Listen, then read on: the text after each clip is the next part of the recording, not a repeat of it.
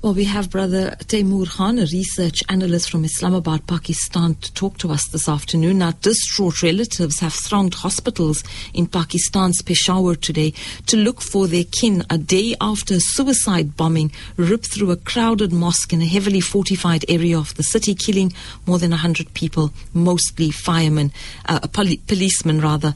The attack in the police lines district was the deadliest in a decade to hit this restive northwestern city near the Afghan border and comes amid a surge in violence against the police. Brother Taimur, assalamu alaikum wa rahmatullahi wa barakatuhu. Welcome to the show. Wa alaikum assalam, and thank you for having me. Shukran, it's been a pleasure. So tell me, what exactly, happened? Because there have been conflicting stories coming through. The last we heard was that there was a suicide bomber sitting in the first saf of the masjid, and just before or just after the prayers began, the bomb was detonated. Yes, as per the reports that have now been presented by the police, those reports state that the suicide bomber crossed through all the other security checkpoints that were posted right outside of this heavily fortified complex in order to reach the mosque, which was right at the center of the police lines, and even managed to reach the very first saf, right, very close by to the imam. And as soon as the takbir was said, he detonated himself. And because of that detonation, in which almost 12 kilograms of explosives were used, the two-story masjid, it collapsed and resulted in more than 100 deaths, majority of whom are the policemen.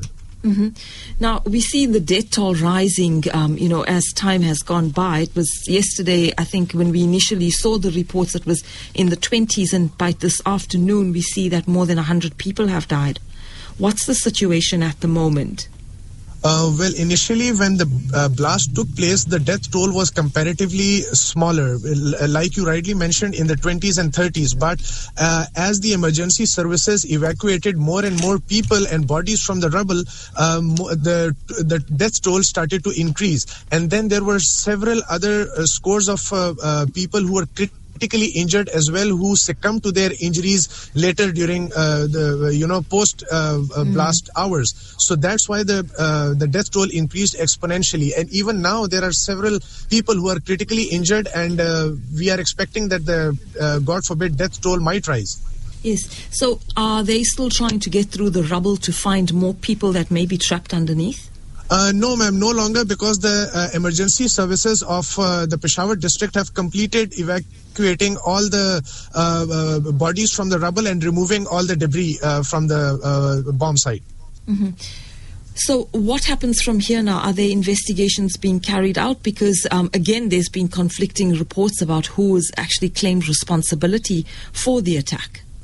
As per the initial intelligence gathered by Pakistani authorities, there are chances that the bomb suicide attack was carried out by the proscribed Tehreek-e-Taliban Pakistan, and one of its rogue factions, the Muhammad faction of the Tehreek-e-Taliban Pakistan, initially claimed the attack for the suicide bomb blast as well.